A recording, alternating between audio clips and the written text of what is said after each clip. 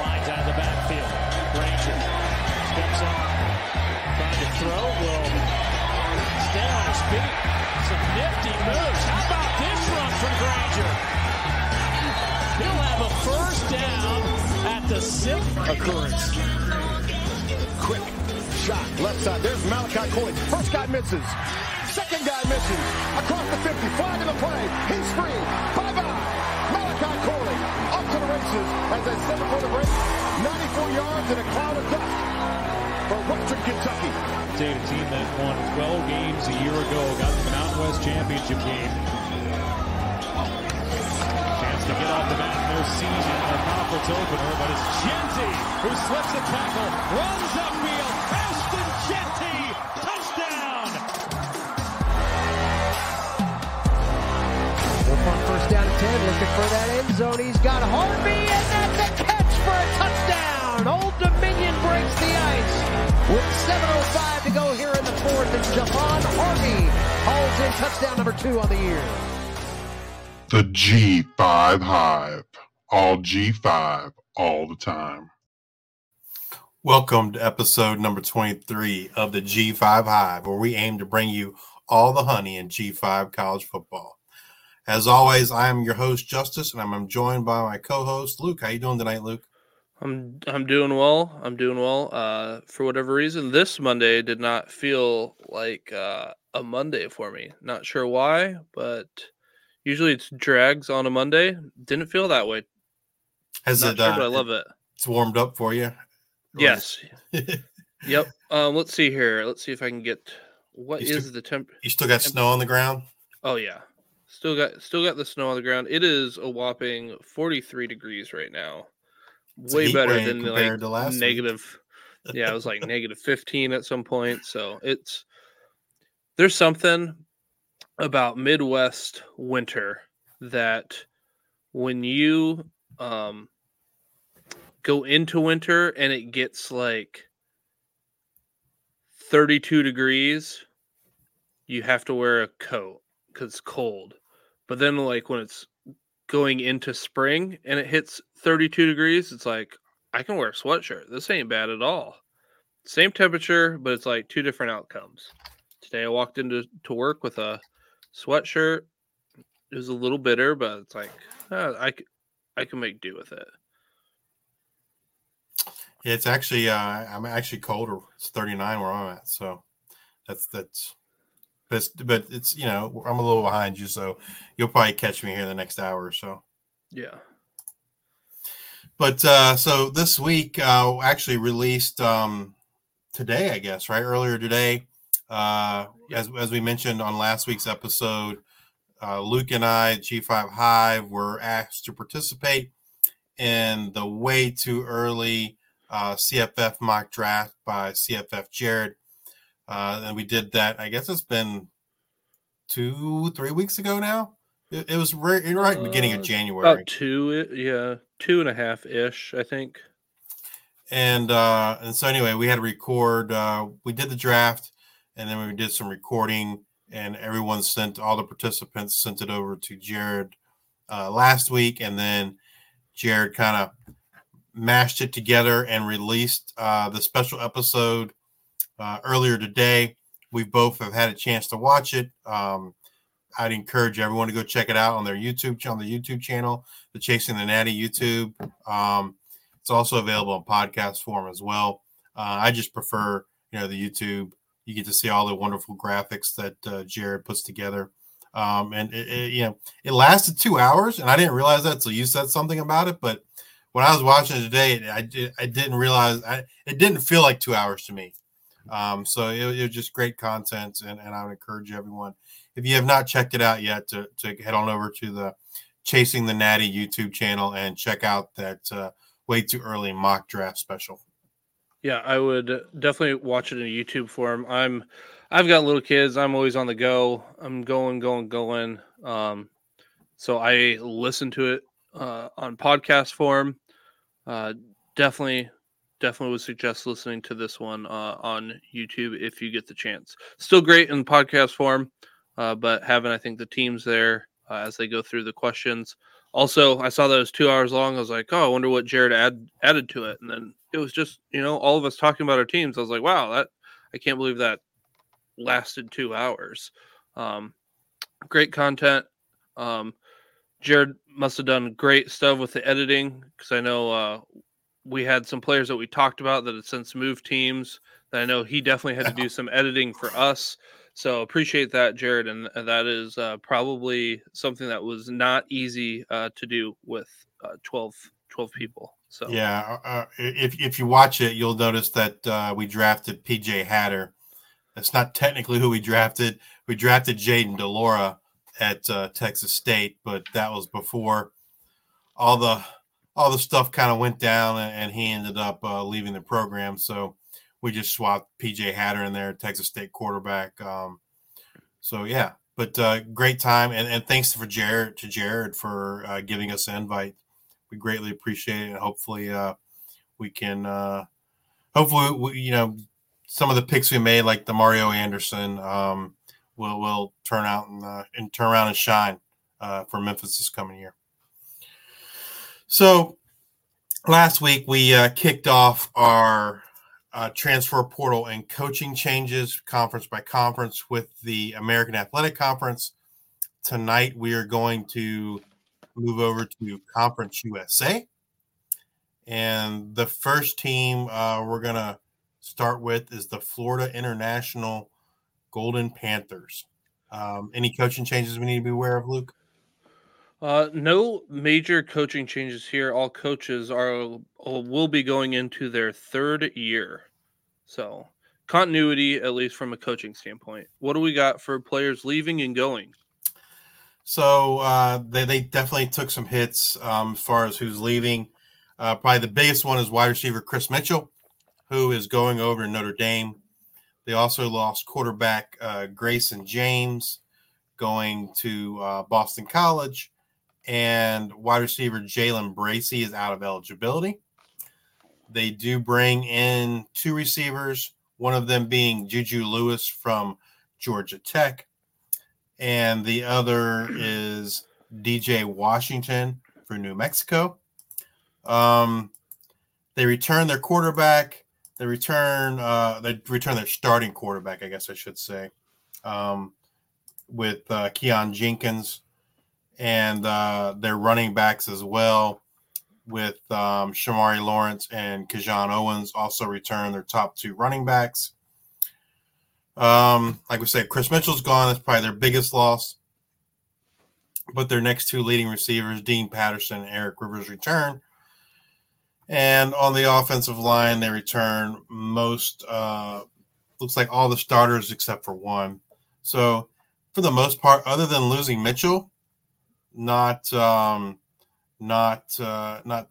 big of a loss there, other than Mitchell. So someone's got to step in and replace his 1,000 yards and 7 touchdowns of last year. Who that's going to be, it's kind of too early to tell. Dean Patterson was their second leading receiver with 28 catches for 423 yards, followed by Eric Rivers, 32 catches for 343 yards. They're both sophomores. And then, like I said, you got the transfers of DJ Washington and Juju Lewis. Maybe one of those guys steps up in Chris Mitchell's absence. Still remains to be seen. Not something I'm interested in from a fantasy perspective. Here might be one of those guys that, depending on how many waiver pickups you get, that you might, do a bye week fill-in type thing here or there, especially with, most of the offensive line coming back. Maybe running back, Shamari plug Lawrence. and play here and there. But yeah, I don't think there'll be much Florida International Panther fantasy goodness coming here. So yeah, definitely not unless you're in a very shallow league. You're probably not targeting any Florida International guys this coming year, at least not at this point. Next up is a newcomer to the Conference USA last year, and they actually got to go to a bowl game last year because there weren't enough eligible teams, and that is the Jacksonville State Gamecocks. What do we got for coaching changes?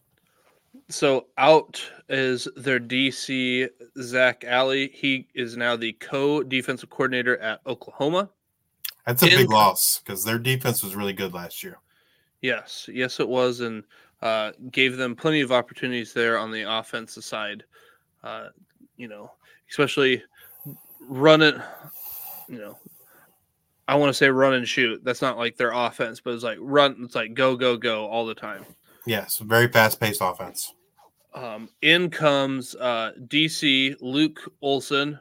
First time I wrote this down out of habit. I don't know why, but I put Lute Olson. Great old Arizona basketball coach. I was like, I don't know what he's doing a DC here in Jacksonville State, but who am I to say? But yeah, Luke Olson. He was last a senior defensive analyst at TCU and was the DC at Tulsa in 2022. So it goes from DC to Tulsa, then over to TCU last year. Tulsa had a decent defense in 2022. So hopefully he can get that going and keep the momentum for that defense at Jacksonville State. As far as players leaving, probably the two big ones, as we said, they're a fast-paced offense. They run the ball a lot, not a whole lot that you expect from the passing offense, but they lose quarterback Zion Webb, who is out of eligibility, who really came on strong towards the end of last year and was, definitely a starter, for college fantasy teams towards the end of the year once they kind of settled on him. And then running back Malik Jackson, who we talked about. He kind of fell off the end of the year because of injury, but for the first several, half the season or so, he wasn't anything spectacular, but he was pretty steady, right? Getting you, probably 10 to 12 points a week. But Malik Jackson is out of eligibility. And the other guys they lose are receivers. They lose Perry Carter and Jamire Joyner, who are both out of eligibility. And then Sterling Galbin, receiver, going to Stephen F. Austin. Now, who's coming in? First, quarterback Zion Turner from Connecticut, which just kind of, to me, just messes up this quarterback room, right? With Logan Smothers and others there, so it doesn't really help give much clarity. They bring in wide receiver Brandon Spector from Clemson. I kind of like that. And yeah, I mean, I think he could be a decent receiver for them. And then Samaria Rudolph from UAB. They also bring in, from a fantasy perspective, the guys in this offense, it's the quarterback and probably would be number one. And then the running back, I'd say, they have Logan Smothers still there. Ashton Fry is there. Both of those guys played this past year. Fry is a bit more of a passer than he is a runner, whereas Smothers more of a runner than he is a passer. Zion Turner also kind of fits that mold, more of a runner than a passer. Zion Turner does have starting experience from his time at Connecticut. I expect it to kind of be a battle between Smothers and Turner. Smothers, I think a lot of people had high hopes for Smothers that, he came over from Nebraska from the P5. I think people had higher expectations for him. And he had moments where he played well last year, and then he had other moments where, he didn't play so well.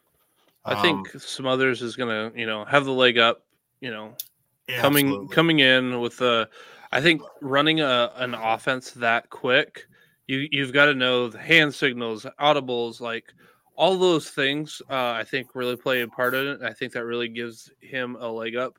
We'll see how spring practice goes and whatnot, but it's hard.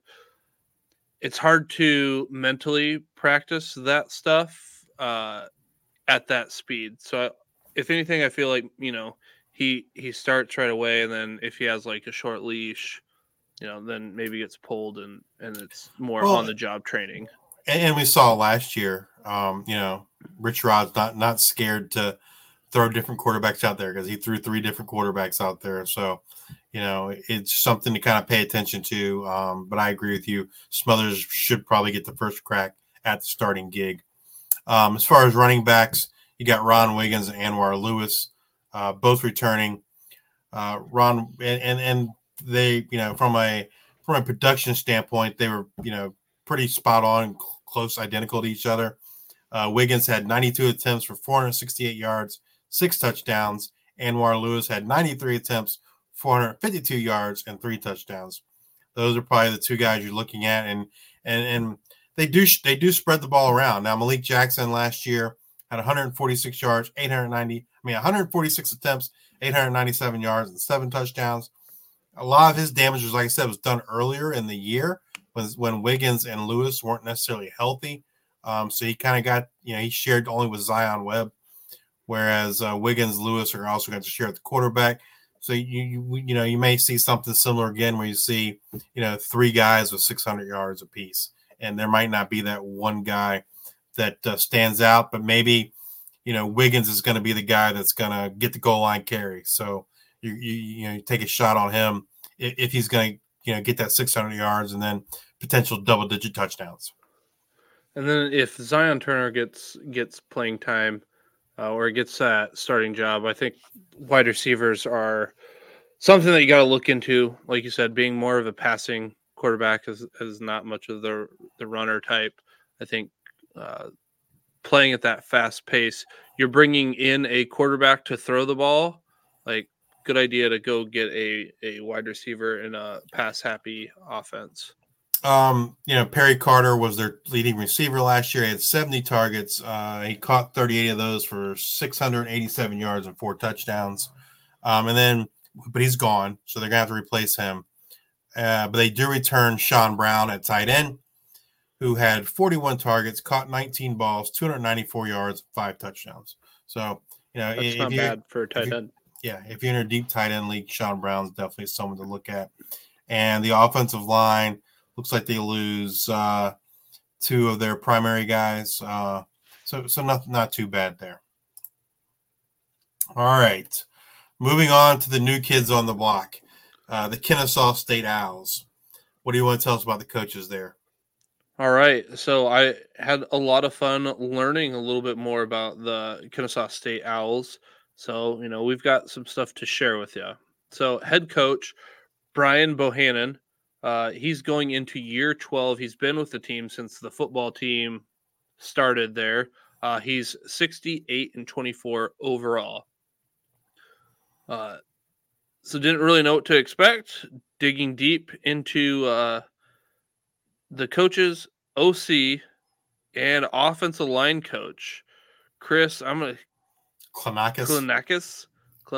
I don't love seeing an OL next to the OC. Usually that's a quarterback coach or maybe on occasion wide receiver coach. But yeah, I was like, offensive line, okay, so do they run the ball? Oh, heck yeah, they do. But he is in year 2. His, I'll say, claim to fame is he it's funny. I would recommend going to the Kennesaw State team page and reading the bio, but pretty much says, Lamar would pretty much be nowhere without him. Lamar Jackson, he coached him at Louisville, and he coached Colin Kaepernick at Nevada, which of course would be nothing without him, this and this. So it was very funny how things were phrased, but yeah, had a couple solid running quarterbacks there. And he was the O-line coach at Liberty in 2022. So I believe, I'm trying to remember stats wise, but I think their quarterback was second on the team in rush attempts. Yeah. So definitely they run an option or a triple option. Their twist, not exactly what Army does, but they have a flavor of the same thing. I watched one of their games today because I was trying to get a feel for like who can you compare them to, and I've got to. So I watched them play. I watched their game against Furman, which happened this past year. It was early in the season, and I would not say they play like Air Force, Army, or Navy. They throw the ball, or at least this is only a 1-game sample, so take that for what it's worth. But in that game, they threw the ball much more than the Army, Air Force, and Navy throws the ball. It didn't really look like they ran plays that look like plays that those other teams run, the triple option teams, but overall the offense didn't necessarily look like what you would think a triple option offense would look like. The quarterback was almost always in the shotgun. The running back was either behind him or lined up next to him, and it was a single back. And then they had 3 guys out wide. A lot of that time, that was one of those 3 guys out wide was a running back, and then they had a tight end in line. So it really looked more like I'd say a spread offense per se than did they do like jet sweeps or anything like that? They did. They ran the dive, running back dive, fullback dive. In this case, it's a running back. They only have a single running. Most plays, there's only a single running back in the backfield. They ran the running back dives. They ran jet sweeps, and on occasion, the quarterback would run like a more true option where he's running with the ball and pitching it out to a guy on the outside. So yeah, there are plays like that, like you would see in those other offenses. But that game against Furman, they passed the ball a whole lot more than Air Force, Army, and Navy passed the ball. And, unlike,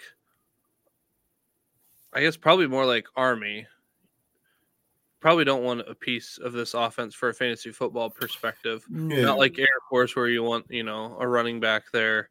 Probably more like the Army standpoint. Yeah.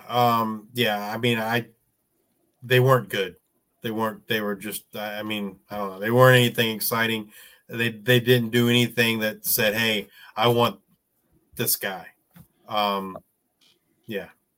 So Kennett State does have a little change. So out is defensive coordinator Nathan Burton. He is going to Troy to be their defensive coordinator. And in comes DC Greg Harris. He is previously the linebacker coach for the last 4 years. So he's been with that defense, but this will be year 1 as the DC. So defensive wise, he's got the culture, has been around, has got the attitude, everything that goes into what you want your defense to be, whatever, kind of ticks that they have, etc. I think they won't miss, much of a beat. Probably Greg Harris probably has an idea of, what Burton was doing. So probably stay the same there. What do we got for who's leaving, who's coming? What do we need to get to know for these Kennesaw State Owls?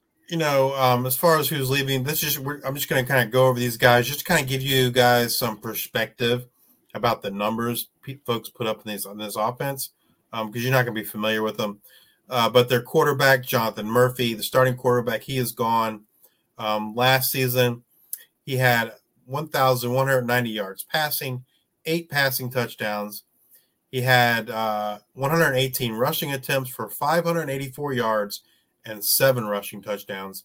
As Luke alluded to earlier, he was their second leading rusher on the team.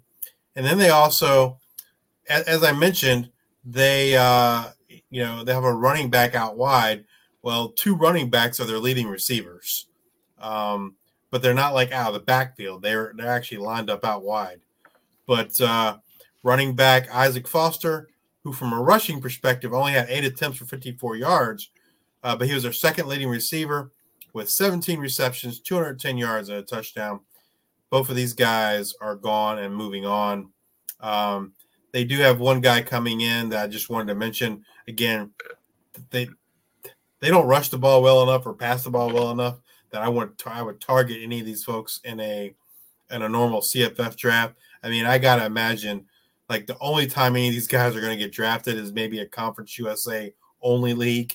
But wide receiver Christian Moss is coming in. He's coming over from Virginia Tech. Maybe drafted as a placeholder for another person. True, very true. So on offense, I'll mention two guys. You know, just kind of maybe jot their names down. I do not advocate drafting either of these guys, but just coming to kind of, keep on a list to check out as the season gets going here.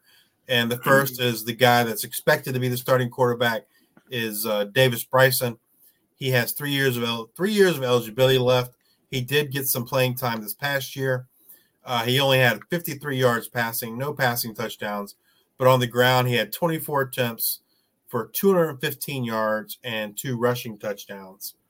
And then the other was their leading rusher, who has 1 year of eligibility left, and that's Michael Benefield. And he had 87 attempts, 566 yards rushing for 6 touchdowns, and then 4 catches for 24 yards. And he was their leading rusher this past year. And, unless you're in a super deep league, maybe you're going to use Benefield as a bye week fill-in. But at this point, that's the best you could hope for, I think, with this Kennesaw State offense. So moving on from the new kids on the block to the champions of the league, and that is the Liberty Flames. What do we got for coaching changes for Liberty?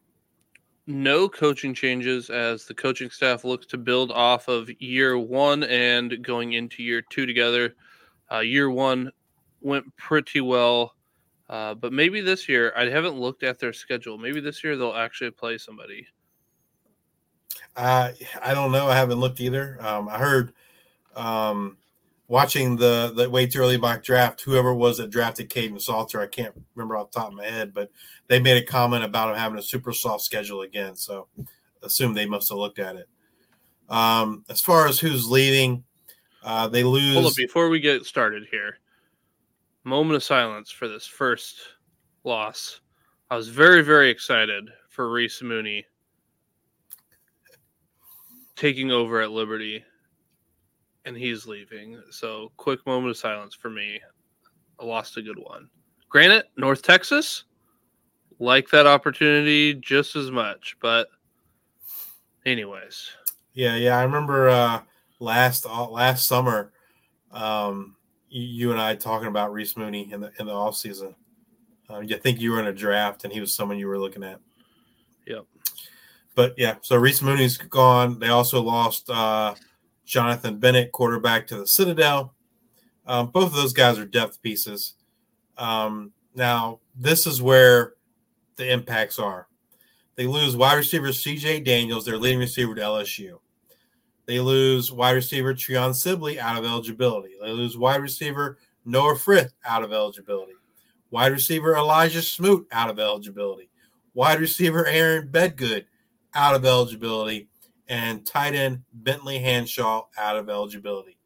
They lose their top 6 pass catchers. And that's probably the biggest impacts I see based on who's leaving. Who's coming in?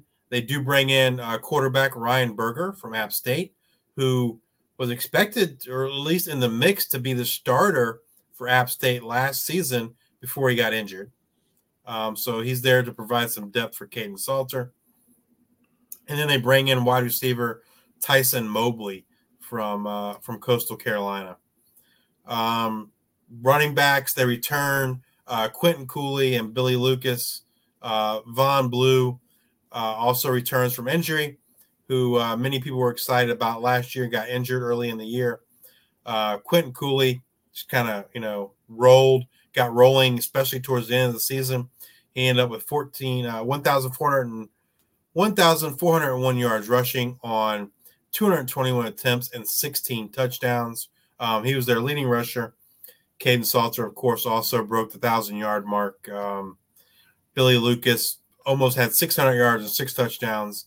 So that it'd be interesting. To me, it's going to be interesting to see, can Cooley repeat that again with the return of Von Blue and Lucas? Do they share that load a little bit more? Something kind of to watch out for potentially. And then the receivers, man, I don't even know.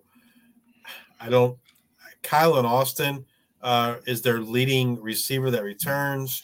And he had 11 targets for 3 catches and 84 yards, no touchdowns. So, they've got to replace a lot of production from their wide receivers. They do lose their top 2 offensive linemen as well. But that receiving room is going to be something to kind of pay attention to, especially in the spring. See, is there a standout? Is there someone that's going to replace that 1,000-yard season for C.J. Daniels? Who's going to be Caden Salter's favorite target? It's definitely something that we'll be watching for this in the spring.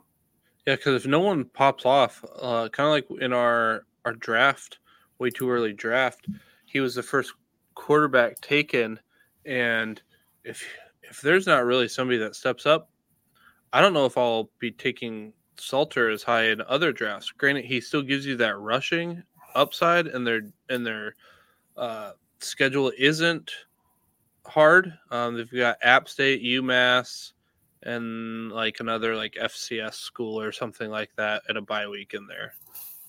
So it'll be pretty easy. But maybe they just write. I mean, Von Blue was a big name, freshman name last year. I think a lot of people were excited about him. So I can see him getting a lot more run. And yeah, maybe Salter doesn't pass it as much this year. Maybe he does because he's trying to get drafted. But I think it would be some more uncertainty. And let's say somebody doesn't step up in that wide receiver room. In redraft, where would you look to take Salter in relation to other quarterbacks? Not like the round or anything, but would he still be your top 3-4 quarterbacks, or do you kind of drop in that? I think he's got to be. I think he's got to be in that top group. I personally would not have any shares of him because I just feel like the value isn't there. And multiple folks talked about it in the way too early mock draft about, hey, you lose even I think maybe it was Josh that took Salter. But he felt like he should have took somebody else. Like seeing the quarterbacks he could have gotten in rounds, 6, 7, that the value wasn't there to take a quarterback in the first round. And that's my personal opinion as well. That's the way I feel almost every single year. But somebody's going to take Salter early. It's going to happen. He's going to go in the first round. Personally, if it's me, I'm waiting to take a quarterback. So I'm not gonna own any Salter in any redraft leagues unless he falls really, really far, which is not very likely. Because you're holding out because you want Seth Hennigan. We know, Justice. We know. I just think you get. I just think the value between him and a quarterback you can get much later. I'd rather take the later quarterback, and I'd rather take a running back or like our strategy, hit those receivers early. So Louisiana Tech is the Louisiana Tech Bulldogs are the other team that we're going to talk about here. Coaching changes. Out is OC Jake Brown. He goes to another team that we'll talk about later. He goes to UTEP. And Scott Power out as DC. In comes Scott Parr, OC, and tight end coach. And in comes Jeremiah Johnson, who comes from University of Northern Iowa, not too far from where I live. I would say Northern Iowa, probably roughly 45 minutes to an hour away. And in 2022, he was the DC at Kent State. And then he previously was 9 seasons as UNI's or University of Northern Iowa's defensive coordinator. So it looks like he was at UNI for 9 seasons, goes to Kent State for a season, comes back to UNI, and then now is off to Louisiana Tech. Well, with these changes, they got their work cut out for them because the offense loses a ton here for Louisiana Tech. Quarterback Hank Bachmeier is off to Wake Forest. Running back Jarvis Thornton is in the transfer portal. He has not. Destination has not been announced yet, so I guess technically he can still return. Running back Tyree Shelton is out of eligibility. Wide receiver Cyrus Allen is off to Texas A&M, and wide receiver Smoke Harris is out of eligibility. Additionally, they lose 6 of their offensive linemen. And they have, that's almost half their offensive linemen. They do have 7 that return from last season. So a lot of losses on this offense. Guys that are coming in, you got running back Denario Davenport from Texas State, wide receiver Jeremiah Ballard from UTEP, and wide receiver Jamarcus Jones coming over from UAB. At quarterback, I assume the starter is going to be Jack Turner, who got some starts for them this past year. Did okay, had a 57% completion percentage, threw for 1,000 yards, 5 touchdowns, 5 interceptions. And running back, they return freshman Keith Willis, who was their second leading rusher, 51 attempts, 288 yards, and 7 touchdowns. And then at receiver, like I said, they lose their top 2 guys there in Smoke Harris and Cyrus Allen. But they do bring in Jeremiah Ballard, who had 55 targets, caught 34 balls for 551 yards last season for UTEP. They also have True Edwards there, who I know some people in Campus Canton were excited about. He had 35 targets, 23 catches, 284 yards, and 2 touchdowns last year. And like I said, the offensive line, they've got a lot of replacement to do there. I just expect them to kind of take a step backwards a little bit on offense with having to replace so much between quarterback, receiver, and offensive line. But, perhaps there will be a receiver or 2 that can step up. Smoke Harris was their leading receiver last year. He did have over 100 targets. He caught 83 balls for 796 yards and 4 touchdowns. And then Cyrus Allen was the second leading receiver, 75 targets, 46 receptions, 778 yards, and 4 touchdowns. So there could be some value there if there's a receiver like Jeremiah Ballard or a True Edwards that's going to step up and into those roles, and they get good quarterback play as well as offensive line play since they have to replace so much. There's a lot that needs to go right. So probably not a place that I'm looking at filling any of my teams here. Moving on to Middle Tennessee, the Blue Raiders. I'm not going to lie. I was really, really excited for this team coming into this year. And then once their head coach, Rick Stahl, was let go, I'm taking more of the wait and see approach to see how this offense goes. So that leads me into the coaching changes. Head coach Rick Stockstill out. Doesn't have anything lined up.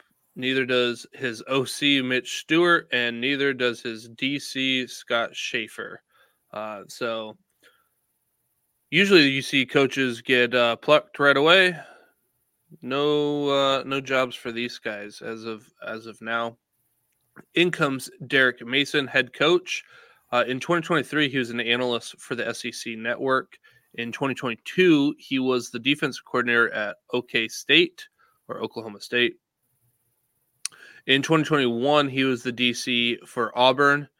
And 2014 to 2021 or 2020, he was the head coach at Vandy. You're going to bring in a defensive-minded head coach, so I'm kind of interested. What are we doing at OC? OC is Brody Reeder. In 2019, he was the OC at Texas State. In 2020, he was the OC at Utah State. 2021, offensive analyst at Auburn. And then 2022 to 2023, he was the OC at UNI. Haven't watched much UNI football. FCS school. If you don't know who or UNI as a team, David Johnson, running back of the Arizona Cardinals, came out of UNI. So they got the one guy. But, Utah State, you think of that track record of what they like to do. North Texas of what they like to do. 2021, that would have been Bo Nix, right? I think. And then,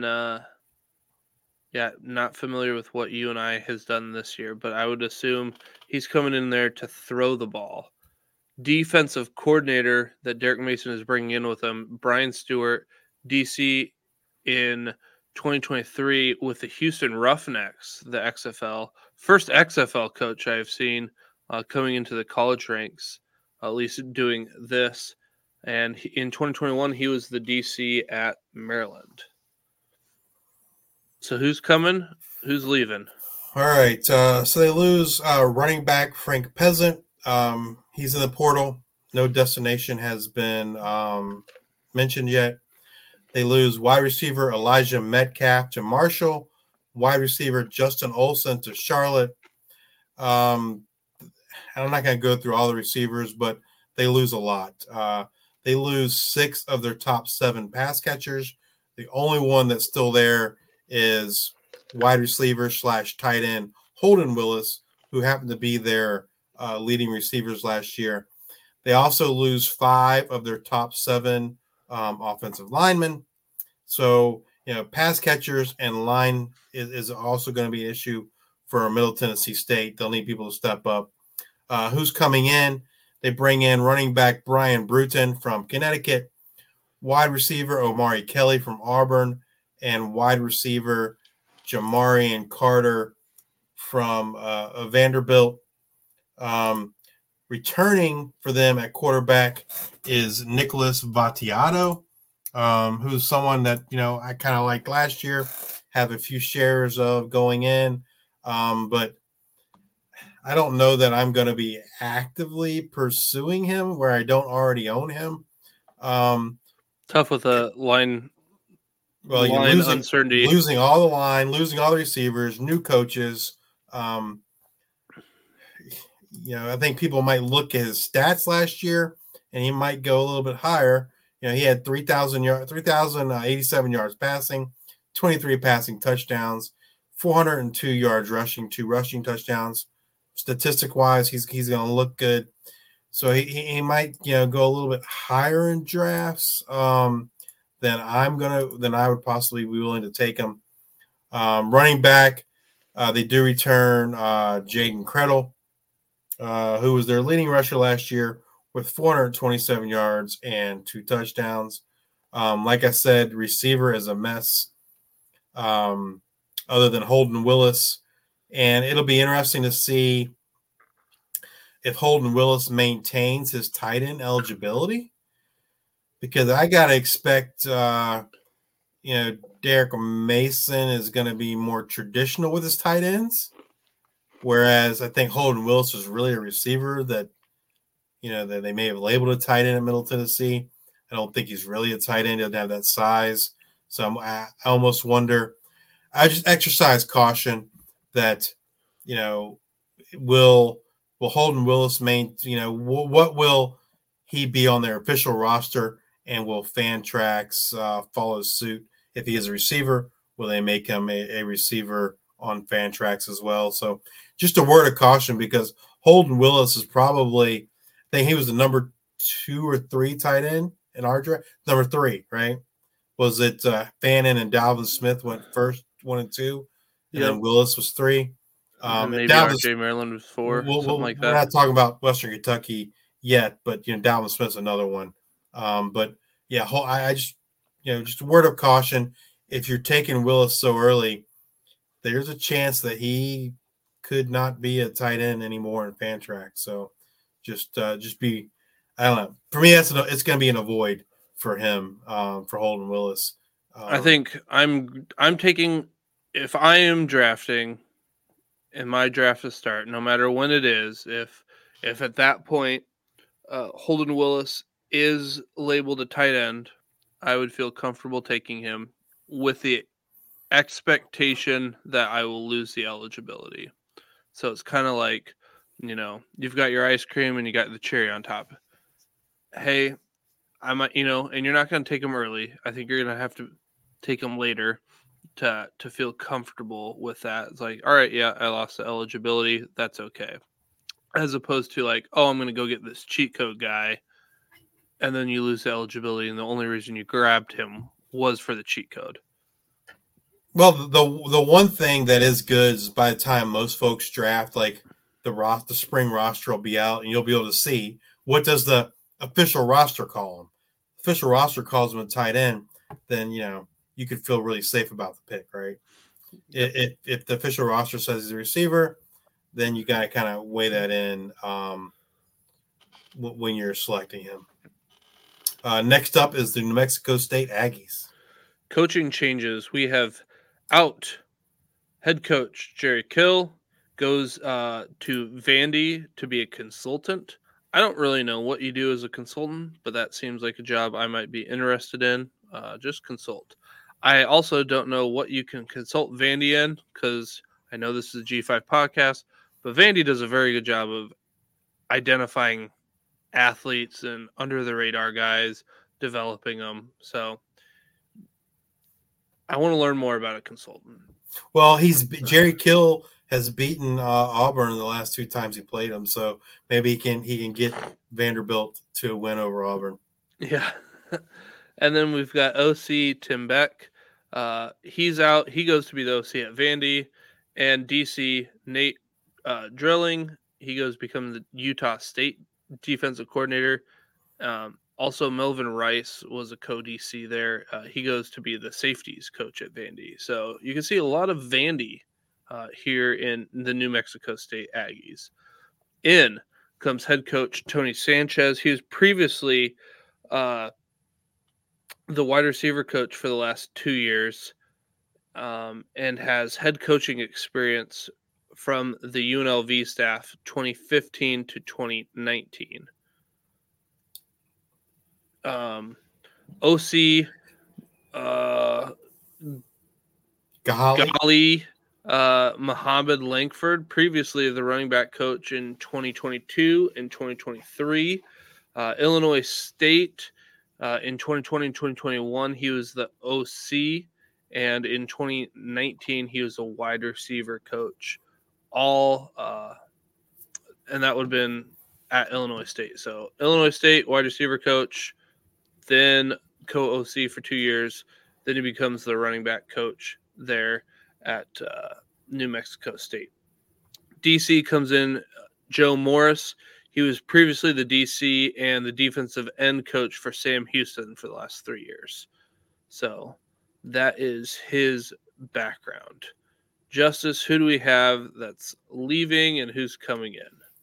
I feel like this is a recurring theme for most of these teams in Conference USA, but I think New Mexico State's going to be another avoid for me in fantasy drafts. So they're losing do everything quarterback Diego Pavia off to Vanderbilt. They lose quarterback Gavin Frakes to Virginia. They lose backup quarterback Blaze Berlowitz to Vanderbilt. Oh, Vanderbilt. They lose wide receiver Jonathan Brady to California. Tight end Thomas Whitford is out of eligibility. And the only quarterback left on the roster and he wasn't a quarterback last year. They moved him to tight end, I think, just to get him on the field. That's former Texas A&M Aggie Eli Stowers. He is the only quarterback currently on the roster from last season. In the portal, they did get quarterback Deuce Hogan from Kentucky. Running back, they return their second leading rusher behind Diego Pavia, and that was Star Thomas, who had 653 yards on 112 attempts and 4 touchdowns, and Amonte Watkins, who had 572 yards on 59 attempts for 2 touchdowns. Receivers, their leading receiver, Jonathan Brady, is gone. Their second leading receiver, Trent Hudson, returns. He had 57 targets, 34 catches, 545 yards. He did have 10 touchdowns last year. Offensive line, good news. They return everybody but one. So, good news there from offensive line standpoint. But, Diego Pavia was really the only one that, I think folks would have rostered. And he's gone. So, this is another avoid for me for fantasy purposes. Just on the surface, if I am looking for something, I need to have something from this team on my fantasy team. Look no further than the running back. You've got the running back coach, goes to become the OC. You've got a line that is coming back. That's pretty well, and your running back's coming back. So if you have to take somebody, I'm looking at running back here. Yeah, pretty much an avoid for me this year. The other thing that you mentioned, hey, there's not a lot of fantasy options in this conference. It seems going through this also seems like coach poaching, like within conference. Like, all right, I'm gonna go be a DC over here, from over here, OC over here. Kind of interesting going through these teams. All right. Next up, another newcomer to the conference this past season, and that was the Sam Houston Bearcats. Coaching changes? None. We're going to get quite the team coming back. I think they won one game last year. The last team to get a win in the FBS. So, maybe Sam Houston messes around, gets like 2 or 3 wins this year. We'll see. Who's leaving? They lose their quarterback, Keegan Shoemaker, who's out of eligibility, Grant Gunnell out of eligibility, and wide receiver Alvonte Woodard out of eligibility. So you say, well, they need a quarterback. Well, they bring one in. Quarterback Jace Bauer from Central Michigan coming over to Sam Houston. They also bring in tight end Austin Smith from Memphis, tight end Fernando Garza from Texas A&M, and then someone I want to mention who isn't a newcomer, but who returns from injury. He was their leading receiver in 2021. He redshirted in 2022, got injured in 2023, and that's Ife Adeye. So, they addressed their biggest need, which is quarterback, with Jace Bauer. They return running back John Gentry, who was their leading rusher last season with 394 yards, 3 touchdowns on 119 attempts. And probably the biggest one is they return Noah Smith at receiver. Their leading receiver, 101 targets, 79 receptions, 782 yards, and 6 touchdowns. He was, especially towards the end of the year, he was a PPR monster, man. And so, hopefully he can kind of get that connection going with Jace Bauer. Offensive line, they pretty much return everyone that matters. So yeah, I mean, I think this is an offense where you're gonna, probably go after Jace Bauer and Noah Smith. And pour one out for Grant, just never materialized over at, what was it, Arizona to Memphis to North Texas to Sam Houston. He's a Texas high school legend there, right? I mean, didn't he own a lot of high school records? Yep. Passing records in the state of Texas. So, yeah, his no one has to worry about drafting Grant Gunnell anymore. He's done. All right, so that takes us over to the UTEP Miners. Well, a new team in the CUSA, or that we're talking about, new team. Same story. All the coaches out. So, out head coach Dana Dimel, OC Scotty O'Hara, DC Bradley Dale Pavito, all out. In, Scotty Walden, head coach, joins the Miner after 4 seasons as the head coach of Austin Peay State University. Shocking, DC, J.J. Clark, joins his staff from Austin P. He was coaching, he was coached linebackers and spent 3 seasons as a defensive coordinator at the NAIA level. He was promoted to become the DC and the safeties coach in 2023. So he will assume the DC position there. And then, like we spoke earlier, Jake Brown is their offensive coordinator. Brown was the co-offensive coordinator at Louisiana Tech the last 2 years. Previously worked at Texas Tech, Baylor, and TCU prior to Louisiana Tech. Aaron Foster, the cornerbacks coach and passing game coordinator at Austin P, now safeties coach and passing game coordinator at UTEP. I did want to put passing game coordinator in there with Aaron Foster because, yes, Jake Brown was the OC at Louisiana Tech, but he was the co-OC there. So really not sure play calling wise. So I kind of wanted to attack this from both in case Jake Brown doesn't do the play calling and maybe Aaron Foster's has some influence on this. But yeah, passing game coordinator at Austin P. So Austin P coach gets hired, brings in a lot of his staff. Shocker. He brings in more than a lot of staff. He brings in a lot of players too. So who's leaving? Quarterback Gavin Hardison out of eligibility. Running back Torrance Burgess Jr. is off to Texas State. Running back Deion Hankins is over to Texas State. Texas State as well. That just happened here the last couple days. Yeah. Maybe yesterday. Wide receiver Jeremiah Ballard, who we talked about earlier, is over to Louisiana Tech. Wide receiver Tyron Smith over to Cincinnati. Wide receiver Kelly Akharare over to Mississippi State. They lose their top 4 pass catchers, lose their top 5 offensive linemen. Who's coming in? And almost every single one of these players is from Austin P. Quarterback Skylar Locklear from Austin P. Running back Calvin Hill from Texas State. Running back Javon Jackson from Austin P. Running back Marquez Taylor from Austin P. Wide receiver Cam Thomas from Austin P. Wide receiver Trey Goodman from Austin P.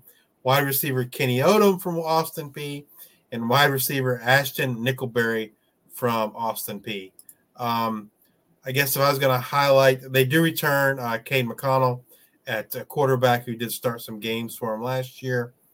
If I was to highlight one of these Austin P guys that that does have my interest, and that is running back Javon Jackson, freshman last year at Austin P. Ran the ball 239 times for 1,339 yards and 9 touchdowns. We'll see if that can translate to the FBS, but I gotta believe that he's gonna he's gonna be their man. He's gonna get their shot to kind of lead this UTEP rushing attack. That's probably the one guy that kind of has my interest from a fantasy perspective right now for UTEP. And then kind of take a wait and see approach there on quarterback and receiver. I was going to try to look up a couple of these guys' stats. Do you have any of those available, or other than Javon Jackson? No, I don't. Javon Jackson's the only one I had readily available. So Cam Thomas, 50 receptions for 629 yards, 5 touchdowns. He was third on the team in receiving. Let's see here. Who else do we got? That was Cam. What about quarterback Skylar Locklear? Was he their starter last year? No. That looks like it was Mike DeLeo. Locklear got in 2 games. He was 3 for 4. What did so just looking at their stats, it looks like more like a running team than a passing team? I have to click on. Let's see here. Give me a quick second. I have to click on So points per game, 34.08 points per game. Rushing wise, I mean, they throw the ball a fair amount. Let's see here. So they average 274 passing and 152 on the ground. So more of a passing team than a rushing team. 18 touchdowns on the ground, 30 in the air. So I'm going to go with more passing. And I would assume, given Skylar Locklear's move over, he's probably the shoe-in to start, would be my guess, knowing the playbook and whatnot being that. Definitely, he has a leg up at least, right? Yeah. All right, so that brings us to our final team of the evening, the Western Kentucky Hilltoppers. Coaching changes, not so much a change, but an addition here just within the last week. Will Friend, OC and O-line coach, comes in. Again, not crazy about OC and O-line. I'm trying to think of who their OC was this last year. It was younger guy. Was it Drew Hollingshead who came over? He was a wide receiver coach at Mississippi State. And was Mississippi State under Mike Leach. Yep. So again, another Mississippi State guy comes over who is under Mike Leach. But he was the O-line coach at Mississippi State. So I'm trying to piece together what Western Kentucky is trying to do here. Because we talked about it last year. There was something off. I really don't think Austin Reed changed a lot, from the previous year where he was a top quarterback for a fantasy perspective to last year where he was average, up and down, especially here in conference play. And you had Corley, you had guys. Well, now you lose Corley. Sorry to burst your bubble with who's leaving. But you don't have wide receivers that, I think can really take this team to the next level. And you got a new quarterback. I just don't know what adding a co-OC. I guess I haven't seen that it's co-OC, but they're both listed as OCs, so I'm just going to assume.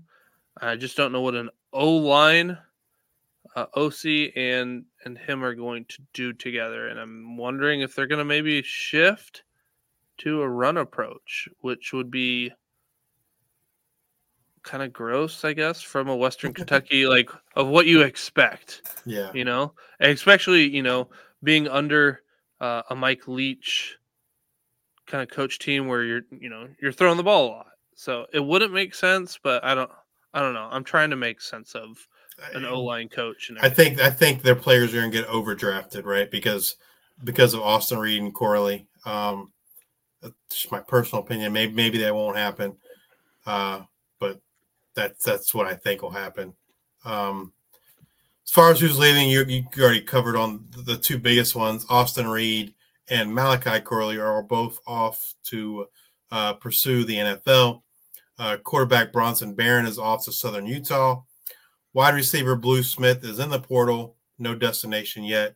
The same with wide receiver Jimmy Holiday. Running back Marquise Stepp is out of eligibility. And they also lose a lot of their offensive line starters that were in the portal. Who's coming in? Quarterback TJ Finley from Texas State is coming in. Running back Teron Keith from Bowling Green. And wide receiver Kassan Johnson from Alabama State in the FCS are the guys coming in. Finley, I'm assuming, is going to compete with Caden Veltkamp.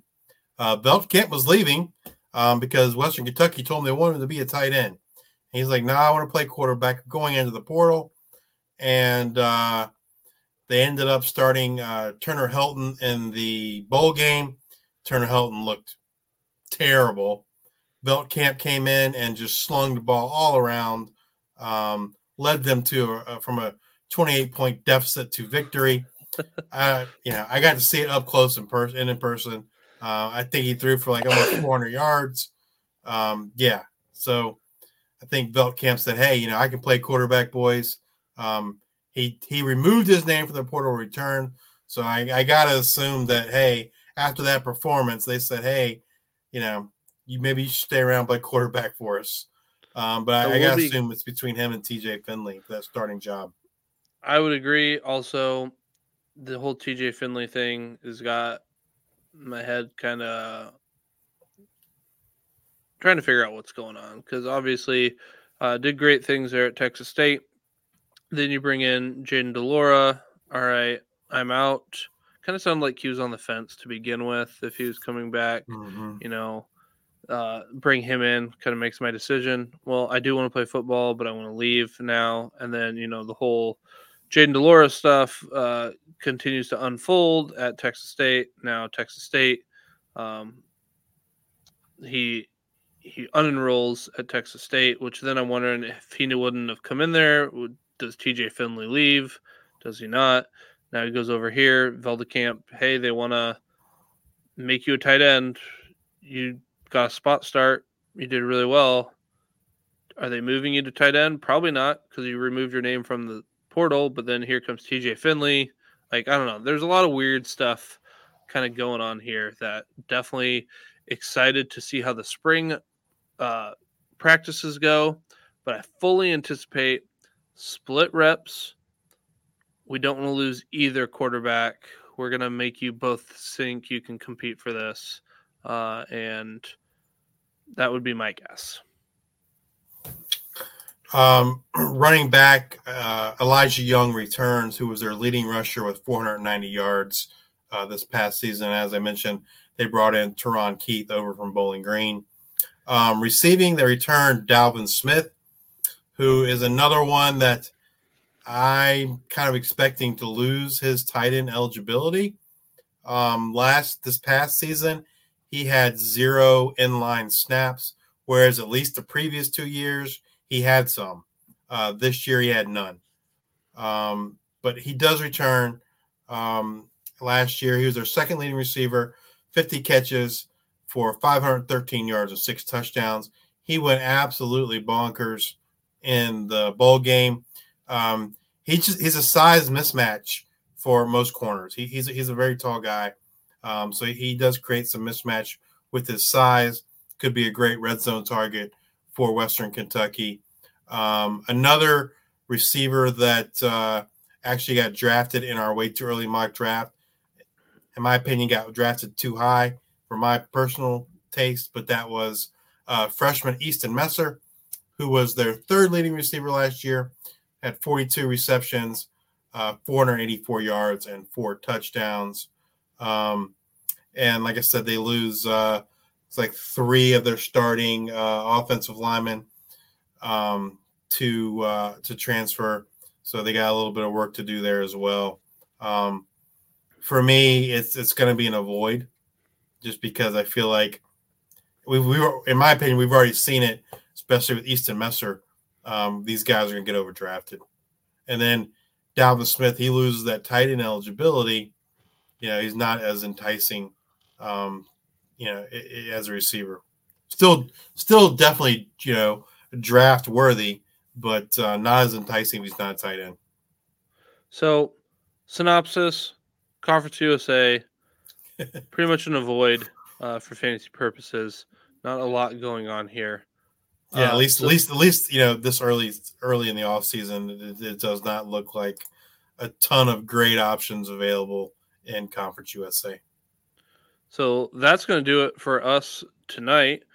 Next week, we will be going full bore with that sweet nectar on the G5, and we will be diving into the transfer portal. And our next conference up will be the Mid-American Conference, the MAC. The MACtion. Is the MAC back? Kind of got disappointed the last 2 years. I feel like it's been for the MACtion. So we'll see what we've got going on in that conference next week. As always, thank you for your support. Please like, subscribe, retweet, leave a 5-star review, all those things above. We are available on YouTube, Spotify, Apple Podcasts, Google Podcasts, at least till April 2nd or so. Anywhere where you listen to your podcasts, we are there.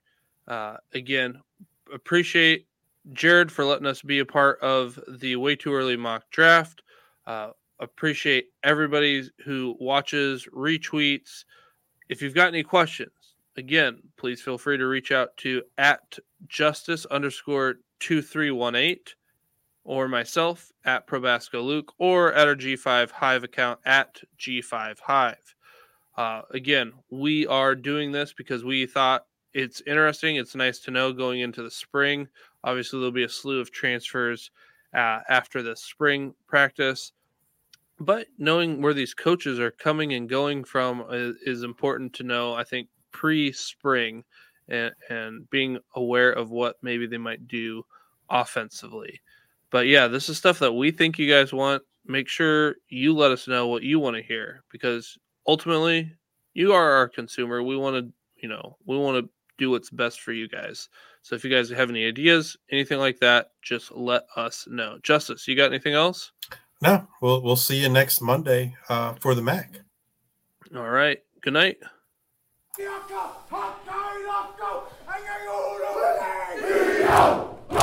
Oh, yeah!